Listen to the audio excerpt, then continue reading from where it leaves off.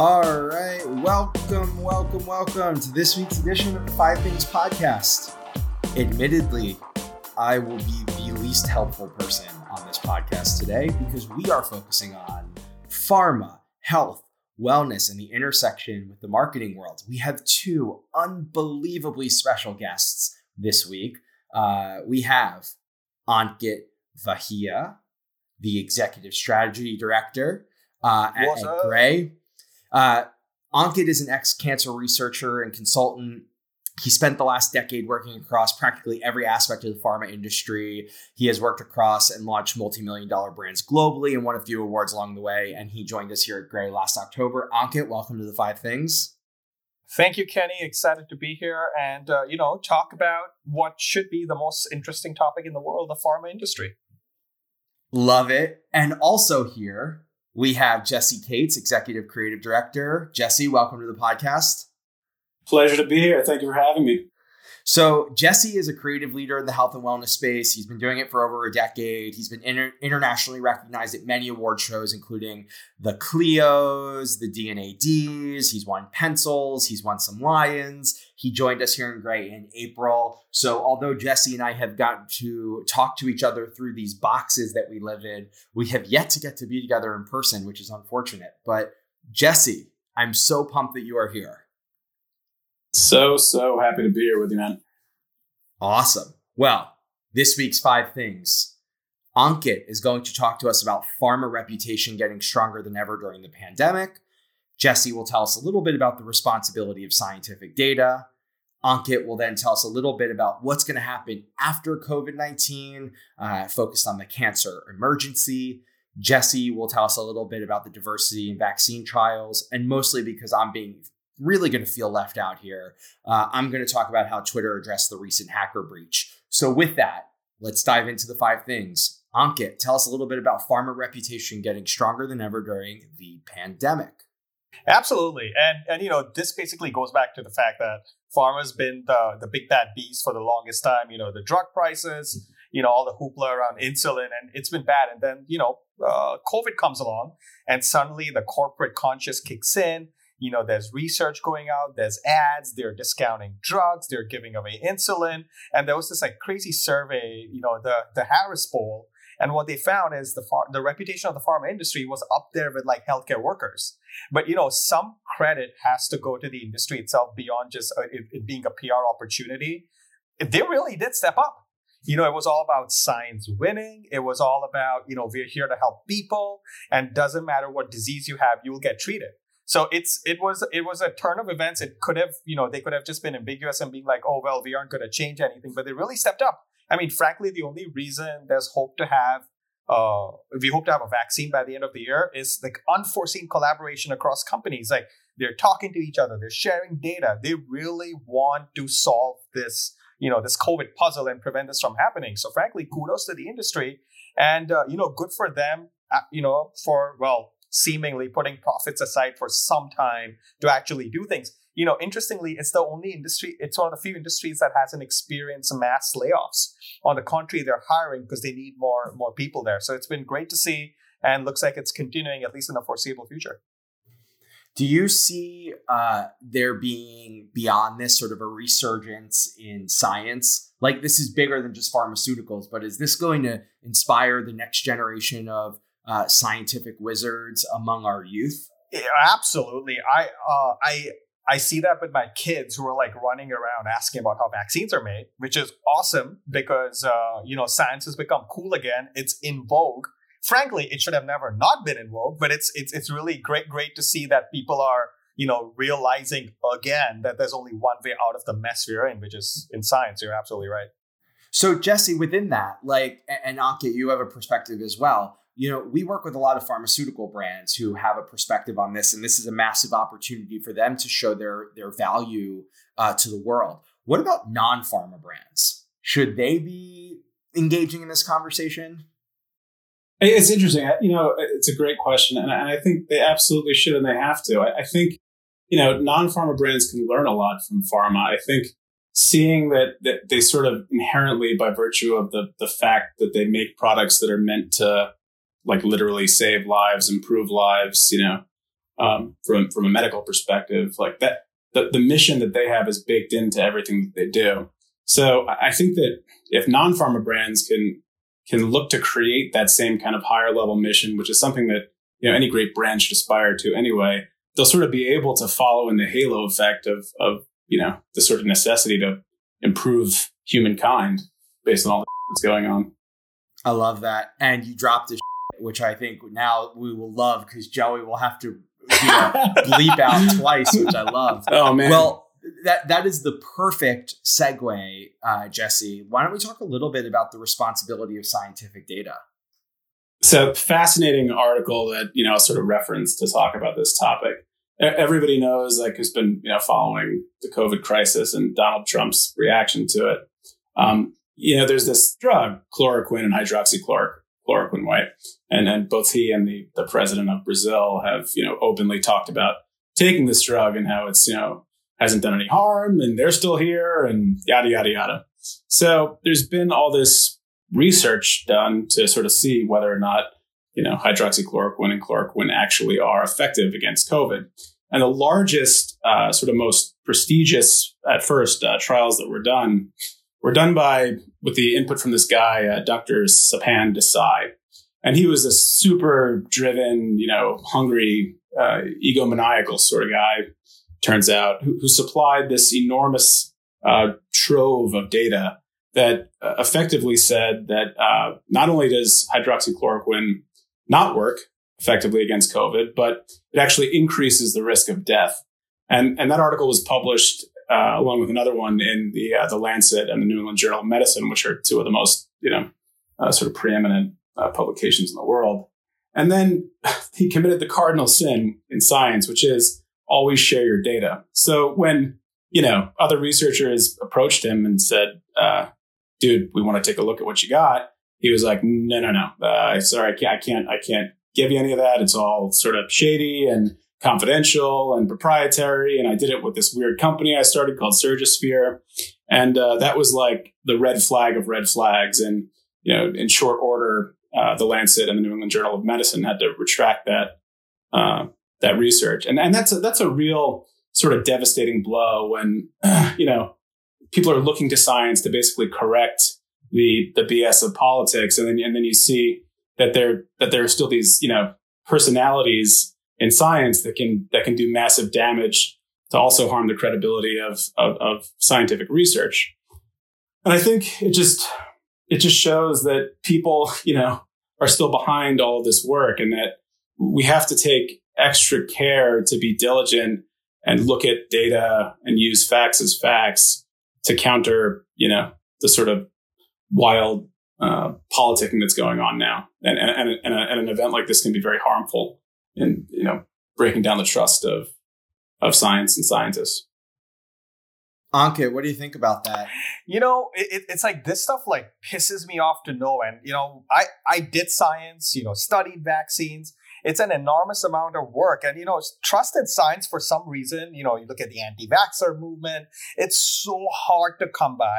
We just spoke about pharma, right? They're doing this vaccine. They have the data. They've been transparent. And they have you have people like this Dr. Sapan Desai, like the proverbial, turd in the punch bowl, muddying the water, driving mistrust, and everyone thinks it's a hoax all of a sudden. This grinds my gears to no end. It's so bad. You cannot do that. People will die because of your greed to get a paper or start a company or to get a VC investment in there. This to me is the dark side of academics. And coincidentally, all that anti-vaxxer data and autism, that got retracted too because something similar, it didn't pan out. So yeah, I can go on for 30 minutes just talking about this one thing, as you can tell. And I think for marketers, what it teaches us is the need to really be diligent and collaborative is even more important in sort of pharma than really any other kind of promotion, because the responsibility just is inherently so much greater in the kinds of products that we're bringing to market, because they really can it can be a life or death mistake that you're making. I love this conversation because we at Gray talk a lot about the need for data and how data intersects with culture and behavior, and understanding how the push and pull of these forces lead us to better, more effective content and ideas that help change the world. So I think, we can't just be putting things out into the world. We need to be putting things out in the world that are rooted in real information and really combating sort of the fakeness that's out there. So I love that we are doubling down on calling out the responsibility of scientific data, and think it's really important. With that, we talk a lot about COVID. Obviously, it's what's going on right now in all of our minds and in our lives. But Ankit, tell us a little bit about what is next post-COVID-19 and how the cancer emergency is going to be a focus moving forward. Yeah. Just want to caveat it, like I'm not an alarmist by nature, but this is just it's a very important sort of aspect. So, what happened in COVID, right, is people stopped going for their regular testing, right? If I have a stomach ache and it's not going for 4 days, I don't want to go to the hospital, although hospitals quickly adapted to this idea. And, when you talk about cancer and, better outcomes and more survival, it really comes down to one key thing is catching it as early as possible. When you don't have a cure, you want to catch it early, you want to take it out, and you want to be safe. Now, imagine not being able to do that. Imagine people not going in to get screened, right? So, in cancer, there's like 4 stages. Stage 1, 2, 3 typically is where you can like surgically remove the tumor. Stage 4, which is you can't take the tumor out, and unless it's curable, it's sort of it's the end, for lack of a better way to put it. And it's you're just trying to get as much time as possible. But to catch it in those early stages is critical. So if patients, say for this year, right, this isn't going away anytime soon. If people are afraid to go get tested, if they're afraid to go get themselves screened, lung screening, prostate screening, your GI health screening, there's an entire possibility. And there's a phenomenon for what they're saying may happen is going into next year or next couple of years, you're going to see a whole mass of patients who would have otherwise been diagnosed early are going to be, who have been diagnosed in the early stages are going to now be diagnosed in late stages. And they're calling this sort of frightening phenomenon. They're calling it stage migration. We're going to see a migration of patients to the later stage. So now imagine you would have about, say, 2-3x increase in patients who have very virulent cancer. They can't be surgically removed. They have to be treated, long hospital stays, chemotherapy, treatments, invasive treatments. The hospital system, if we thought it was burdened now with 2-week ICU stays and things like that, this could get exponentially worse, not only in terms of infrastructure, but really from a reimbursement and access and cost perspective. Plus, just people who would have otherwise been saved and lived long lives will not have that opportunity. So this is just from a healthcare perspective, one of those domino effects that needs to be thought about and countered. Yeah, I'm not, maybe I am an alarmist, but I don't know. but I think that is, you're talking about it as it pertains to cancer and the need to catch cancer early. I think about all that really high at risk group of people who are, if you're always told when you reach a certain age, you have to get your colonoscopy, you have to check for this, you have to do that. And it's like, I see it with my parents. I see it with my wife's parents. We see it with our friends' parents. It's terrifying to even go out of the house right now, not knowing what's there. And it's like, are you robbing Peter to pay Paul? It could be. Exactly. And that feels, forgive me for always thinking about the marketing opportunity, but that sounds like a creative opportunity. Just oh my God, huge. Yeah, huge opportunity. I mean, I think if we don't proactively address this, it affects everything we're talking about. We will lose the leadership position that pharma is sort of being handed based on this crisis, and we have to continue that proactively and make sure that we're the ones driving, to keep business back where it needs to be, which is in the hands of a relationship between caregiver and patient. And if we let it fall behind, all the good of these products that, we're bringing to the market is going to fall by the wayside because, they're not getting utilized by that interaction of doctor and patient. All right. Well, anyone who's listening, to the one listener out there, get your test done. Don't be afraid. Well, this is actually, we just talked about age and susceptibility and really talking about on the cancer front. But, I think one of the things that's come out in the news, as I know there's the Oxford vaccine that's being worked on. There's the Moderna vaccine that's being worked on. There's our Pfizer vaccine being worked on. There's a few things out there. And one of the things that has come out is about really diversity and who's actually being tested with those vaccines to see that they're going to work with all different types of genetic makeups and backgrounds. So Ankit, Jesse, tell us a little bit about diversity in vaccine trials. So this is just, I can't imagine a more sort of pressing issue. Everyone knows, or everyone should know, that COVID has disproportionately affected minority communities. And amazingly and ironically, in a sort of terrible way, already these vaccine trials are being set up with almost entirely white test subjects. And that simply is no good for so many reasons, because, based on the differences that we have, among the races biologically, we have to make sure that we have an equal representation of multicultural candidates, or otherwise we're not really demonstrating efficacy. And besides that, and even more important than that, we have to have a plan in place for making sure that the most at-risk communities are getting these vaccines first and have early access, because they're the ones being hit the hardest. These are just logical things.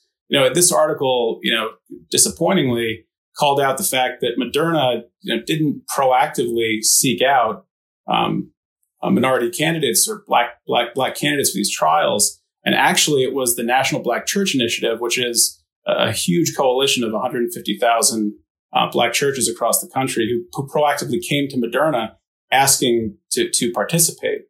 And that's a wonderful thing. But, again, it comes back to the proactivity on the part of the industry and us needing to really make sure that we're driving diversity in these trials. And the challenges are vast. They're deeply ingrained in sort of culture of the 20th century. Between, the Tuskegee experiments, which is a horrible thing that most people know about. If not, it's something everyone should. And, the Henrietta Lacks situation, which is just a fascinating and sort of terrible situation of researchers not being transparent with patients, specifically a black patient whose cells wound up being used to do everything from polio research to cancer research. Henrietta Lacks' cells have saved countless lives over the decades, and she died poor and didn't really know that she had even contributed. So there's a lot of sort of precedent to overcome with getting Black and minority communities comfortable participating in these trials, but it's a huge responsibility we have to take on, and we have to make sure we get it right with COVID. Yeah, it's, nothing is more frustrating than this notion that diversity is an en vogue thing of the moment. Diversity in culture, diversity in business, diversity in science is the most critical thing that we can push for as a species. Otherwise, we are hindering our ability to progress. And it is, the crazy thing is, if you pull your lens back and you look at what's going on in society, these things are intertwined with one another. And it is our responsibility as marketers and practitioners to understand the wide-ranging impact that every single micro moment of diversity support will provide to the long-term sustainability of our society and our species. So, for me, we don't dive into a ton of serious topics in the 5 things. But what we're hearing here is the work that we are doing on the pharmaceutical front, the work that we are doing in the health and wellness space is at the most critical juncture that it could possibly be at. So this is just fascinating for me. I'm slightly nerding out a bit, so I hope people don't mind. It really is. And, the government's not mandating it. The FDA doesn't say you have to have diversity in trials. It is our responsibility as marketers to make sure we're pushing our clients to be the ones leading that initiative. Yeah, and a lot of the responsibility falls on hospitals because they're they're the trial sites. They're the ones that go out and get these patients in. The companies are companies. They'll they'll outsource it to a clinical research organization to run the trials. No one's doing it. It's just like, all right, what's easy? Let's just get that done. And honestly, scientifically, it's not going to give them the right data either. Fascinating stuff. Well, speaking of responsibility, we're going to move on to our fifth thing, which is Twitter addressing the recent hacker breach. So if you were on Twitter about 2 weeks ago, you might have seen some really famous, notable people like Jeff Bezos, Barack Obama, Bill Gates, Elon Musk, and a few others offering up some sort of Bitcoin exchange, which, now looking at the Bitcoin market wouldn't have been the worst thing in the world. But it was unfortunately a massive hacker breach that happened through the DM inbox of these celebrity and influencer accounts. And it was a pretty stunning blow for the security of Twitter. And I think, amidst COVID and everyone being at home and the lead up to the election, Twitter has become a place where people rely on information coming from these influential voices. So Twitter actually finally responded and addressed what happened. And they said that they believed that up to 36 of the 130 targeted accounts, the attackers were able to access the account through the DM inbox.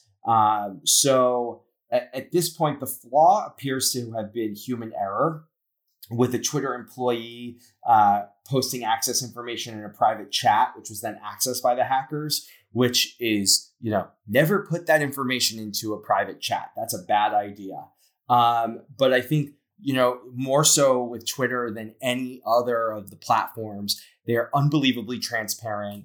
And they work to address this kind of thing. So for the marketers out there who might be afraid to be on Twitter because of this, I would say give them a chance. They're going to be okay. They're going to help fix it. Jesse, Ankit, any thoughts on that, or what do you think? Yeah, I mean, look, just despite these kind of breaches, we can't shy away from engaging with platforms that are so intrinsically linked to culture. There's risk and breach and this kind of stuff is going to happen now and then, but it's just so important that it doesn't scare us away from, actively engaging with our brands in these spaces. Yeah, there's no escaping it. Twitter isn't going anywhere. Even physicians and scientists, everyone's getting information off of there, posting thoughts. It's more important. I think, this will happen. And to Jesse's point, you move on. Well, this has truly been my favorite episode of the Five Things podcast. Mine too. I have really enjoyed getting to talk to both you, Ankit, and you, Jesse, about your expertise, what is happening in the pharma world, in the scientific world. And it's something I hope we get to do more of. There's never been a more important time for us to be having this conversation. Thanks so much for having us, Kenny. It's a pleasure. Thanks for having us, Kenny. That was awesome. But wait, we have one more thing. In a new segment we have called One More Thing, we chat about podcasts on the podcast. So here is our intrepid podcast producer, Joey Skrillo, to chat with me about what NPR's Planet Money is up to on TikTok. 2 words you never thought you would see together, NPR and TikTok. Joey, tell us one more thing. So I love this so much.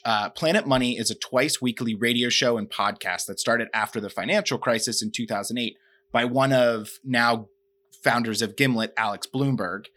Anyway, so Planet Money started a TikTok channel, and it is such a great use of the space. In a short amount of time, they make economics and economic theories sound really interesting, especially for the key Gen Z demo. What they are able to do in a short amount of time is hilarious and really engaging and entertaining. They take videos, they combine live action, animation, and some pretty rough looking green screens that are so lo-fi, they sort of match TikTok's whole vibe. There's a really cool series about medieval economics, a video on George Washington's expense reports, and a really, really quirky video about sunk costs. So if that sounds interesting to you, then I highly suggest you check it out on TikTok. They said in Adweek that they're really trying to bring journalism into TikTok, which is the perfect way to sort of be cross-platform. You can get like the sort of TLDR on TikTok and then go and, actually listen to a podcast about it. And then if you're really interested in it, you can read an article about it and, you might even learn something. So I suggest you check out Planet Money on TikTok, listen to Planet Money wherever you get your podcasts. And at some point during this quarantine, they hit 1,000 episodes. So there's plenty to listen to. Yeah, it's incredible. I think Snap back in the day, and they still are doing it with NBC News, is trying to find ways to consistently push out the news to millennials and Gen Z. I love this. I love what Planet Money is doing. I think it is brilliant. It's an interesting new use case for TikTok. And ultimately, I think it just is going to show how we're diversifying and revolutionizing the content that we're doing. So I just want to say, awesome thing, awesome addition. I'm really excited that you brought that to us, Joey. If you have any thoughts, if you have any questions, if you want to hear any guests, you can always send us an email at podcasts@gray.com. And as always, stay strong, stay safe, stay social. The 5 Things are written and researched by Andrew Pattee and Grace McDougall. Produced by Joey Scarillo, Danielle Hunt, and John Dillon. Additional support by John Jenkinson and Christina Hyde.